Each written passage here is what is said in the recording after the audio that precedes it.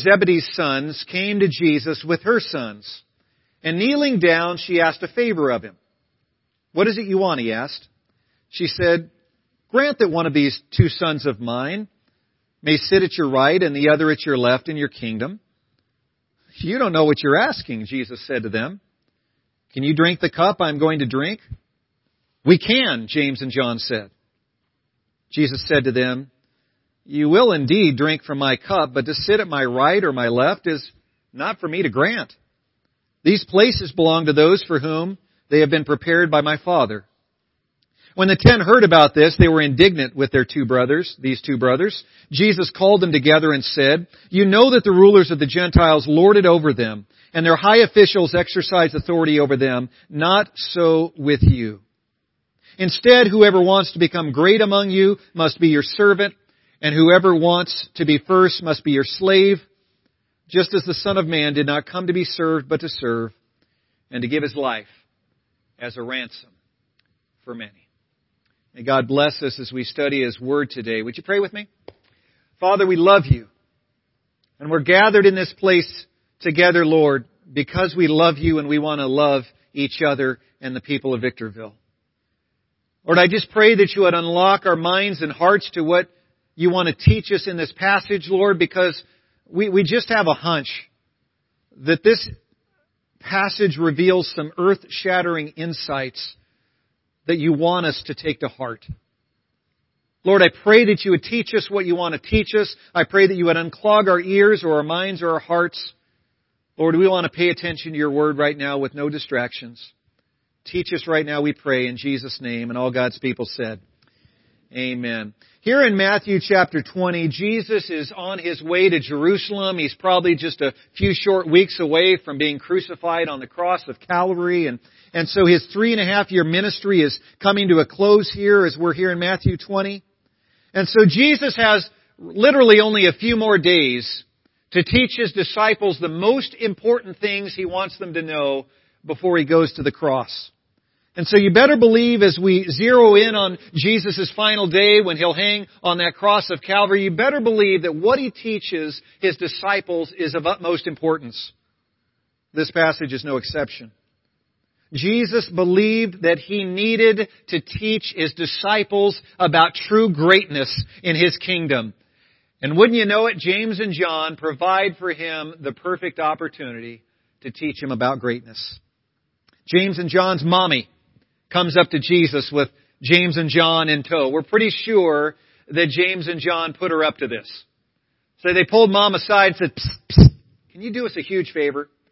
I know you've been following Jesus for a while, and Jesus has a real soft spot for you. Can you ask a question that we're a little too embarrassed to ask ourselves? Could you ask Jesus if He would give us the very best thrones next to His when He sets up His kingdom here on earth?" And so being a loving mom that adored her baby boys, she says, "No problem." She walks up to Jesus with James and John close behind and asks that question, verse 21. "Grant that one of these two sons of mine may sit at your right and the other at your left, right there in your kingdom." In other words, she asked Jesus to give her boys the very best thrones in Jesus' earthly kingdom. Well, that's her question. And Jesus' answer to her question, and notice He doesn't just direct His answer to her, He directs it to them because He knew they were behind their mom's question. She asked, "Can my boys have the best seats?" And Jesus pretty much just answers, "No. Not going to happen." And then He explains two reasons why it's not going to happen. Verse 22, the first reason it's not going to happen is because the path to greatness in Christ's kingdom requires sacrifice and suffering. The path to greatness in Jesus' kingdom requires sacrifice and suffering. You see the word cup as Jesus uses it here. Are you willing to drink the cup that I can drink, that I am going to drink? That word cup is used in Scripture as symbolic of suffering and sacrifice. And so He directs this question not to the mom, but to the boys, James and John. Are you able to drink the cup? And they say, "Yeah, we can drink your cup." Jesus is saying, are you willing to suffer like I'm going to suffer? Are you willing to sacrifice like I'm willing to sacrifice? And somewhat naively, they answer, yeah, sure, no problem, we can do that. It's kind of remarkable to think about this. I've read this passage many times over the years, but I didn't really think about this aspect of it until I was reading a commentary this last week. It pointed this out. This mom of James and John had this vision of Jesus wearing His golden throne and sitting on His throne over the entire earth.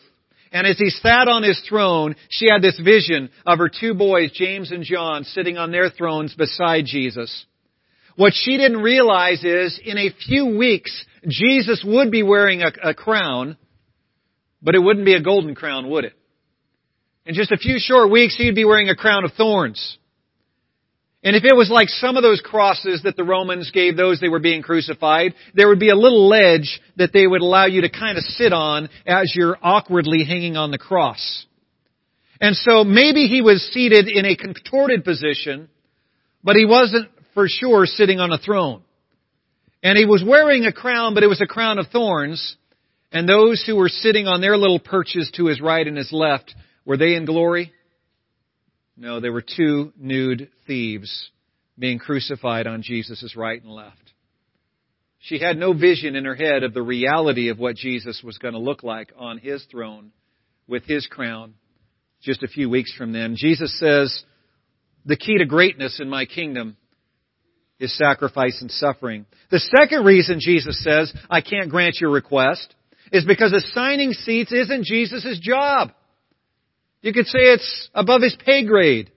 It's the Father's job. The Father assigns the seats in Jesus' kingdom.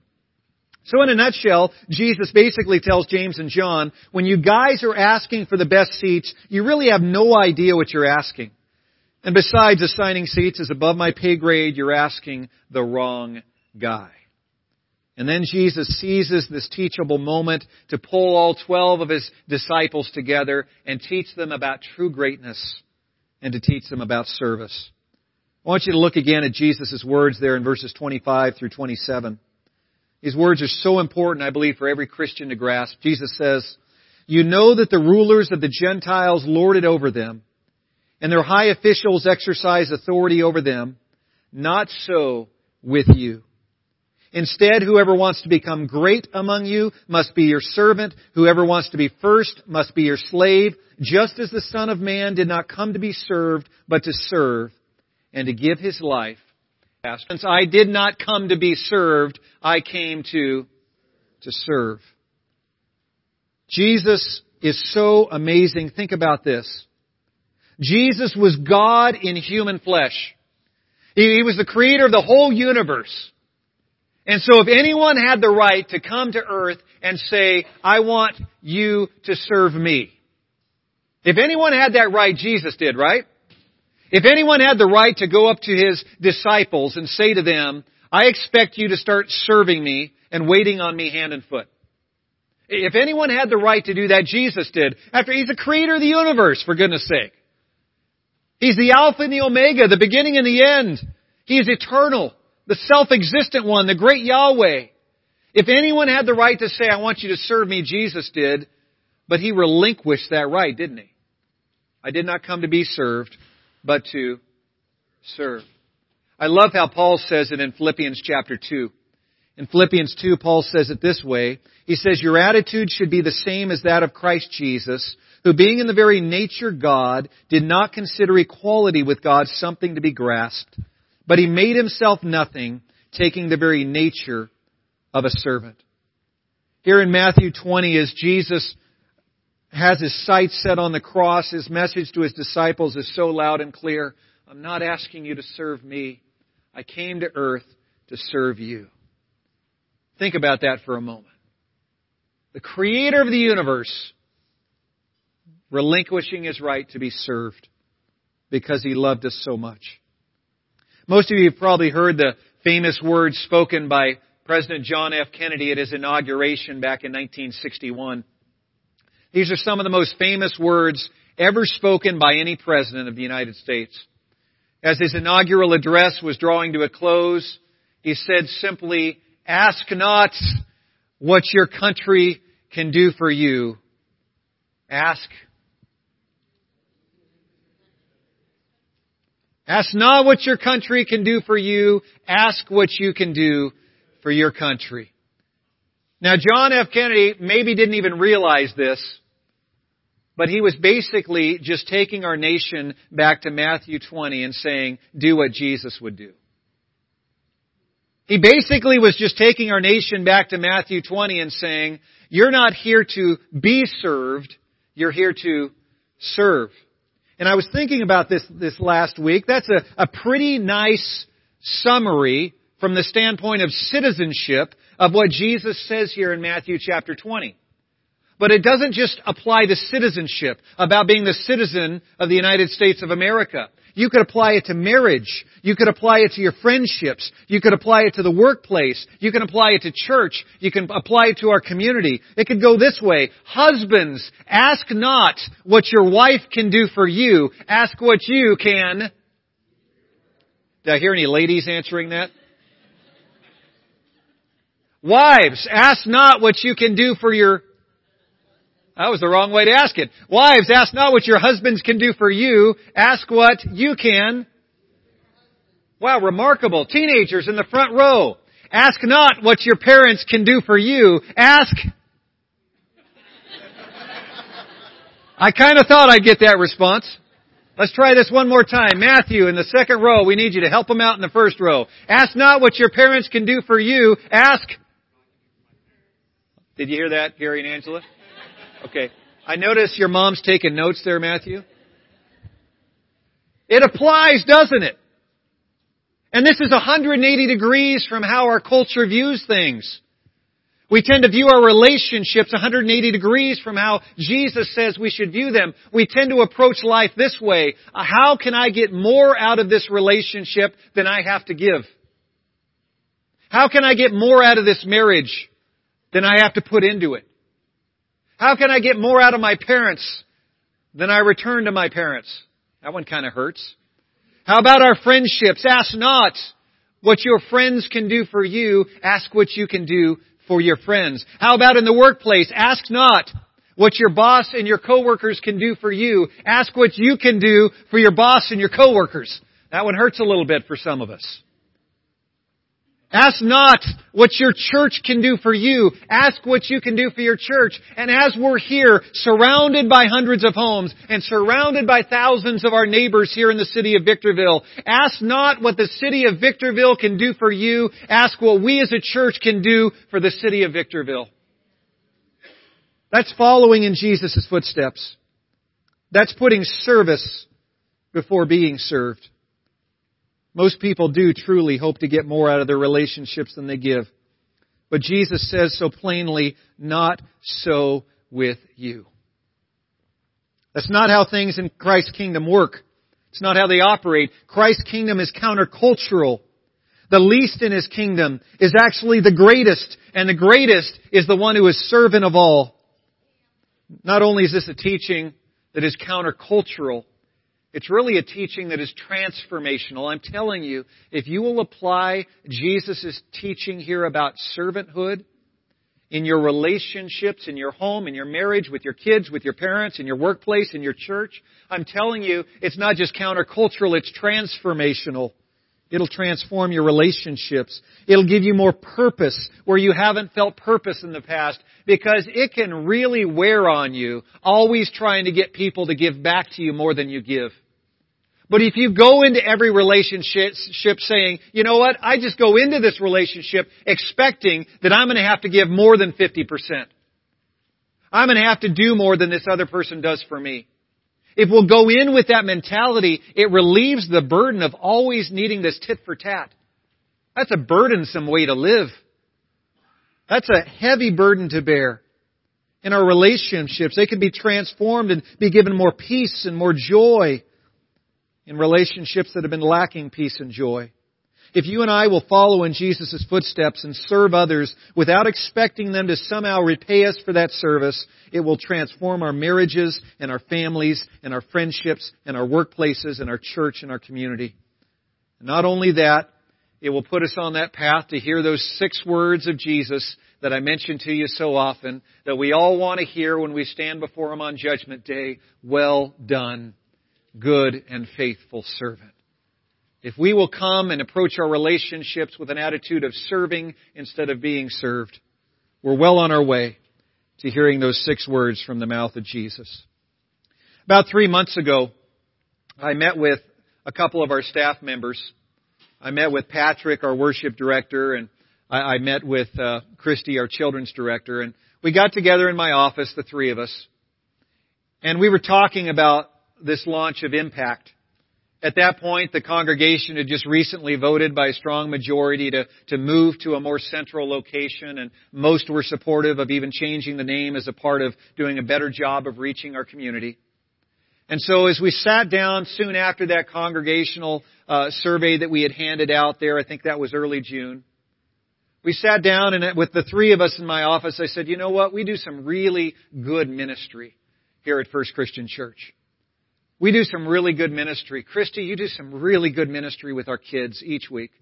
And your team does such good ministry. Patrick, you and your team are doing such a good job with worship and the music ministries here at First Christian Church. When people come to church, the music and worship is good. The preaching is good. The children's ministries are good. But I believe as we make this move to Impact, God is calling us to go from good to great. There's some room for improvement in what we're doing. And so I gave our staff members that challenge to move from good to great. What can we do that is good right now that we can do even better as we move to this more central location? And I've got to hand it to our staff. Our staff has stepped up in the last few months in incredible ways. Several of our staff members in the month of September have been working 7 days a week to make this launch a reality. Our staff members have been putting more time and more effort, and it's not just Christy and Patrick. Javier has been working so hard. He was working his tail off yesterday, making sure our sound system and everything was ready to go. And he was working hard. I said, Jav, why didn't you call someone to help you? He says, oh, it's all right. I took care of it. I don't know how many hours he was over at our other building working yesterday, but he's put in so much effort. We're moving from good to great. It's not just Javier. It's not just Patrick. It's not just Christy. Holly has been putting in so many hours and working so hard as our administrative assistant, as our secretary. And so many of you volunteers have been jumping in and helping in so many ways. Moving from good to great sounds great when we're meeting in my office. The hard part is actually doing that. But I'm so excited that as we have this grand opening next week, we have truly made so many strides to do the good ministry we've been doing for a long time even better than before. I'm so excited about what God's going to be doing. I'm so happy to report that so many of you have fallen in with our staff and with our elders and our leadership team and joined that challenge to move from good to great, rolling up our sleeves to serve and do great ministry. Now, I don't agree with much of Mother Teresa's Catholic theology, but I want to share with you a quote of Mother Teresa that I first heard years ago that has kind of been in the back of my mind for the past 20 years. It's an amazing quote about service. Her theology may have been a little off at times, having been raised and groomed in the Catholic Church. A little too much focus on Mary. A little too much focus on things that pull us away from a focus on Christ. But I got to hand it to Mother Teresa. She had a handle on humble service of the least of these. She probably understood humble service better than I ever will, as she spent some 50 years of her life in one of the poorest cities on the planet, Calcutta, India, serving the poorest of the poor. And she said this years before she passed away. She said, to show great love for God and our neighbor, we need not do great things. It is how much love we put into the doing that makes our offering something beautiful for God. Isn't that good? I've shared with you one of my other favorite quotes from Brother Lawrence, a 15th century cook in a monastery, who simply, as he was cooking in the monastery kitchen every day, said, I turned my little omelet in the pan for the love of God. What an amazing thing that we can do something so small, something little, something simple that is a beautiful offering to God.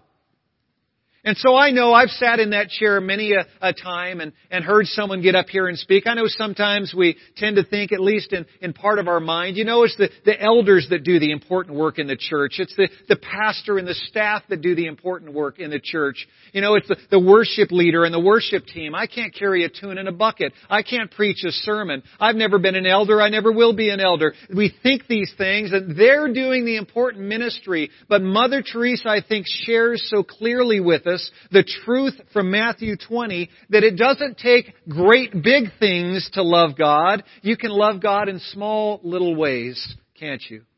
Every one of us can. We can love Him in small little ways. Over the weeks and months to come, we'll be talking about love and service a lot around this place. We're going to be clear that our number one purpose on Sunday morning is to love. And every Sunday morning we'll be here in this school surrounded by all these homes and families. And we can love in such wonderful little ways. And these acts of love that we carry out are because God loves the people of Victorville so much. The best way, that we can love God is by loving them.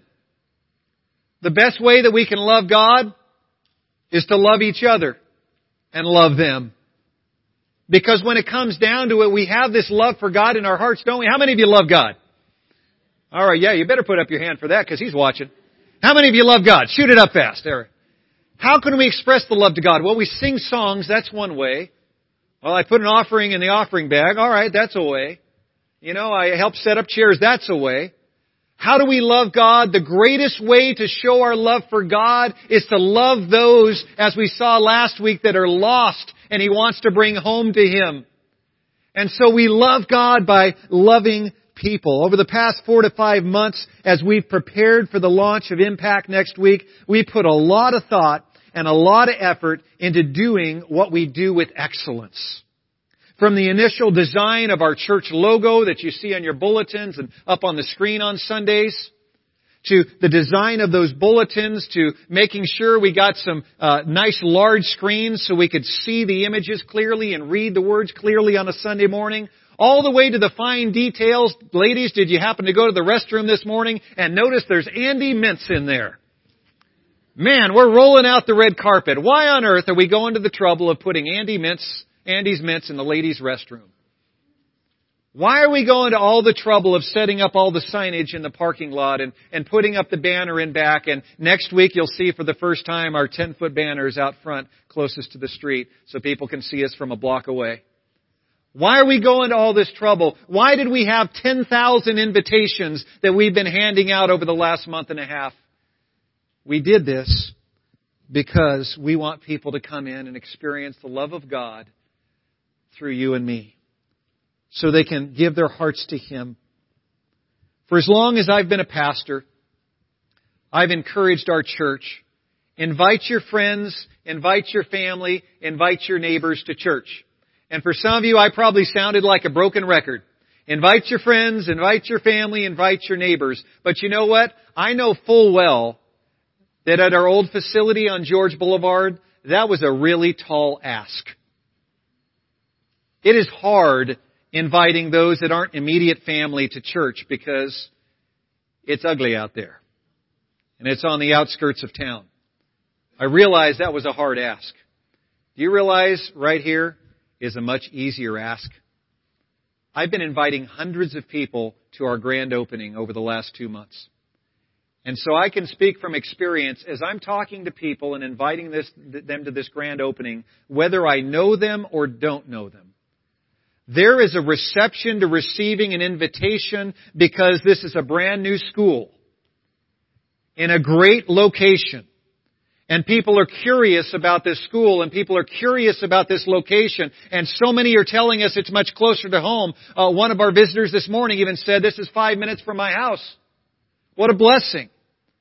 And so as people have the curiosity factor that we talked about last week, they're going to want to say yes to the invitation. So what a blessing. This is a much easier ask for you as you ask the friends, as you ask the family, as you ask the neighbors, as you ask the coworkers to come to church. And it's much, much easier for them to say yes. And many of you have discovered that already. You've asked a friend or family member that maybe told you no in the past, but they told you yes this time. And God is going to use that, isn't He? He's going to use that. When your friends and family and neighbors pull into the parking lot on Sunday morning next week, our hospitality team is going to be rolling out the red factor. Well, that's an interesting term. They're going to be rolling out the red carpet. And you know what they're going to have? They're going to have the wow factor. They're going to have the wow factor. What's that? Well, about 5 years ago, Pastor Craig and I went to a little one-day seminar. And there was a seasoned pastor leading this seminar. And the guy had been a pastor for like 200 years. I think he came over on the ark. I don't know. But he's been a pastor forever. And this guy was just packed full of wisdom and experience. And he asked us the question. He said, does your church have the wow factor with first-time visitors? And Craig and I kind of looked at each other and said, man, that's a really good question. Does your church have the wow factor with first-time visitors? And so last week, as we were doing some training with our parking lot attendants and our greeters, we were talking about this wow factor.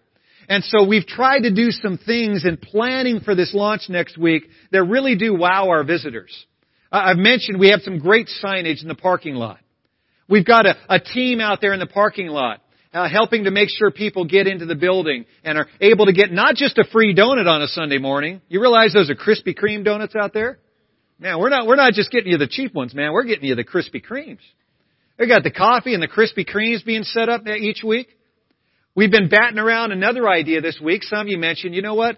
For those of us that have walkers or wheelchairs, if we park even in the closer spots, it's a little bit long of a walk to get through that hallway and patio and down into this room. And so we've been batting around this idea. I think we're going to try it out next Sunday to do, you ready for this? Impact Christian Church, valet parking. You like that idea? Any week, we're going to clear this front curb so you can come if you have someone with a walker or a wheelchair and drop them off right at the curb cut so they can come right through the gate and into that patio area where there's the coffee and the refreshments and donuts. But we want to go a step further. What if you pull up with that other person in your car who needs that walker or wheelchair and you simply hand your keys over to one of our teenagers with their learning permit? We need to work out some kinks in this plan.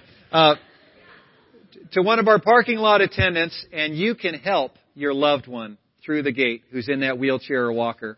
They'll park your car in one of these near spots and immediately get your keys back to you so you don't have to be troubled to park them and leave them there until you come back after parking the car. We want to roll the red carpet out for you. Seniors, those of you with disabilities, we love you and we are so glad that you're here.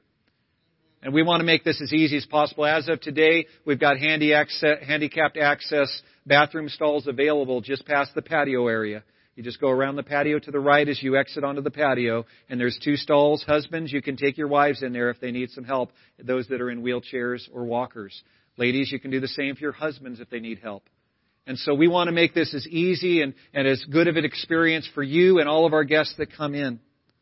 As our guests come in with that welcome center, you see Amber back there with those impact tumblers. I use mine just about every single day of the week. I love this thing. It's got the double wall insulation. It keeps my drink nice and cold. And when I have a hot drink in the wintertime, it'll keep that nice and warm. I'm going to just test it out right now. These things each week we're going to have in back. We're giving away one of the most generous gifts I've ever seen a church give away. A nice tumbler, but not just the tumbler. We're going to have some famous Amos cookies inside there. Going to have one of those impact pens. Next week we'll be giving away some gift cards. I mentioned earlier, if you're visiting today for the first time, we want to get your family either a Jack in the Box gift card or a gift card for a free cone of ice next week. We're going to be blessing first-time visitors. We're going to give them the wow factor. Here's the thing. As we've been talking to our greeters about, studies show that many people decide if they're going to return to the church a second time within the first 5 to 7 minutes of their first visit. So think about that. When someone parks their vehicle, the clock starts running. Within the first 5 to 7 minutes, many of those first-time visitors will decide if they're coming back next week. And so before they ever hear my sermon, before they ever hear even Patrick lead the first prayer, many decide. I see a hand over there. Diane, you want to say something?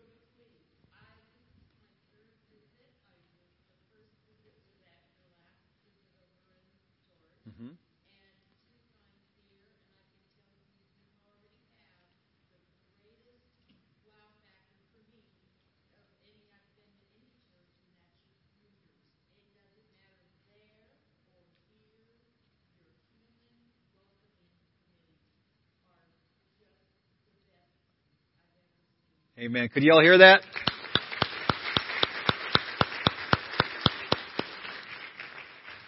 Diane was out last week and filled out that Connect card, and I called her this week, and she wanted to jump in, so she's serving already.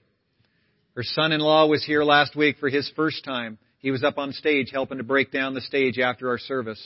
What a blessing to be able to roll out the red carpet and invite people in. One thing I plan on sharing with our visitors next week is, if you want to jump in and serve, if you've been a part of a church maybe in the past where you were just kind of a fly on the wall, no one knew if you were there or not there, you didn't connect with anyone and you didn't feel needed. If you didn't show up, it wasn't a big deal. I want our visitors to know that we have a place for them. And if anyone wants to serve on their very first day here, just like Diane, we'll put them to work their first day. We're not going to put them in the nursery. But whether, it's helping unload or reload the trailer or set up chairs, there's a number of things we can do from day one. We're going to be a serving church, just like we've always been a serving church. We can all love our visitors in small ways. Let me give you just a few final examples and I'll wrap this sermon up. There are small ways that you can show love to our visitors in their first 5 to 7 minutes. Right out here in the parking lot, I think we've got something like 60 parking spots. We're going to fill that lot quickly next week. And we're going to have to use our overflow lot in back. And so I don't know if you've driven over there yet, but as you're coming up Elevado, if you just pass these first 2 entrances to this parking lot, there's a long driveway that runs along the far side of the school, just shy of the houses. That long driveway is about 125 yards long. Most of that is white zone, and so that's overflow parking. On the far side of that driveway is a parking lot that holds another 30 vehicles. And so what if you're able to walk a little bit of a distance, what if when you get here early next week, instead of taking one of the primo spots, what if you parked on the far side so one of our visitors could take one of those close spots? Just like Jesus, you have every right to take the best spot, and I'm not going to say a thing to you next week. I'm not going to even glare at you if you take the very best spot. That's up to you. You're welcome to take the best spot any week. But what if, in the spirit of service, we relinquished our right to take the best spot so our visitors could have it? Those of you who are out in the parking lot, we've got a little overflow as well out here in the dirt area. We can use that as well so our visitors can park close to the building and be guided in. That's part of that wow factor. Many of you like to come in on a Sunday morning and take an aisle seat. Notice how there's a lot of open chairs in the middle? Most of us like an aisle seat. What if, when you got here early, you chose to slide over to a middle seat instead of making a visitor crawl over your lap if they get here 5 minutes late to get to the seats that are open in the middle of the row? What if a family of 4 comes in next week and there's 3 empty chairs right next to you and they're looking for a place for all 4 of them to sit?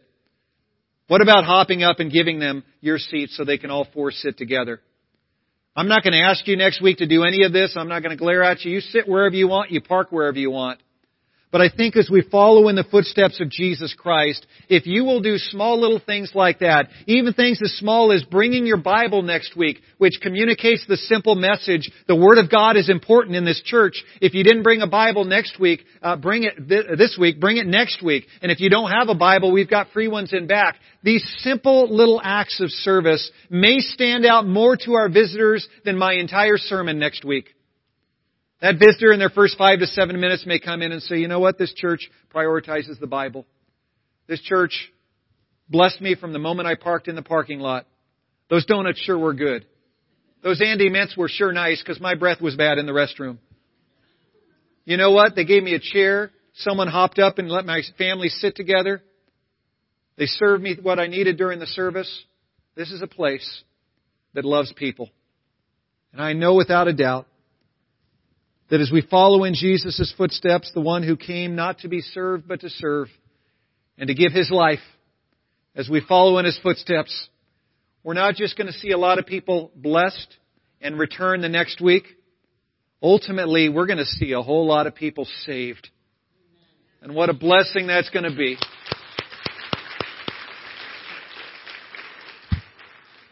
I can't wait till that last Sunday in October when we set up that baptistry out back. Roy and I have been talking recently about how to heat up that water in the baptistry when we do those baptistry services.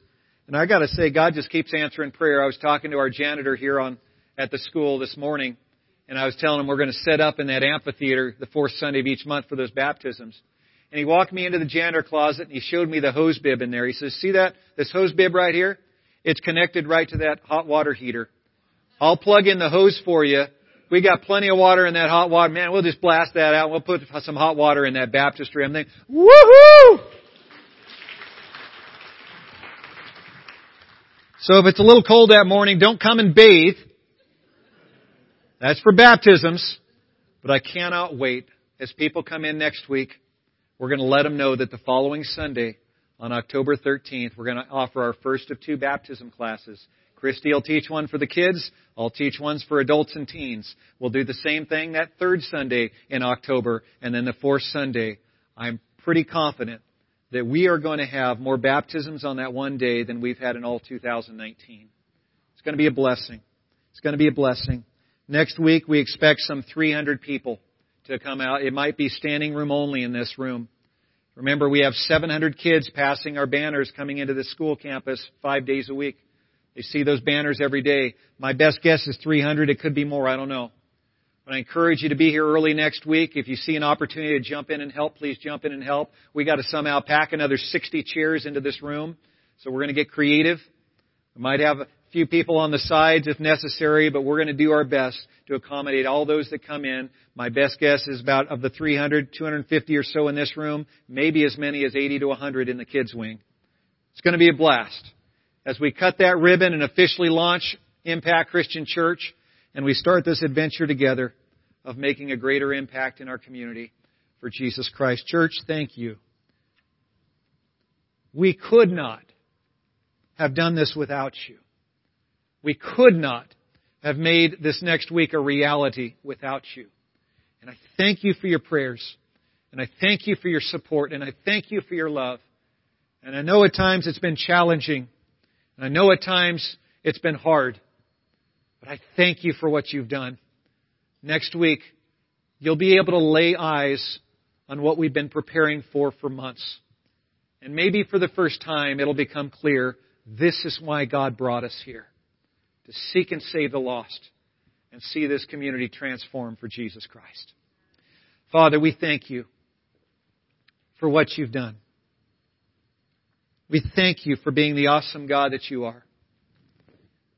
We pray, O God, that as we go into this next week, that, Lord, you would prepare us, making those final preparations that are needed, Lord. Not just preparations in this room, Lord, but preparations in our minds and hearts. Unify us together, Lord, as a team, a machine, ready, Lord, just to work as one for the cause of Christ. Lord, I pray that you would just bond us together. Lord, I thank you that this is a tight family. And Lord, I pray that we would be a tight family with open arms to bring others into this family. Lord, we know that Diane is just one of many who you'll bring our way. Bring others, Lord. Bring others that don't have a church home right now and need to get plugged in and grow and serve in a church. And please bring us those that don't know Christ. Because, Lord, we want to see many people saved. And help us, Lord, to help them grow in their faith. To grow in their new walk with you. Help us to be a blessing, O Lord. As our eyes are closed right now, I'm going to ask if there's anyone here that needs prayer.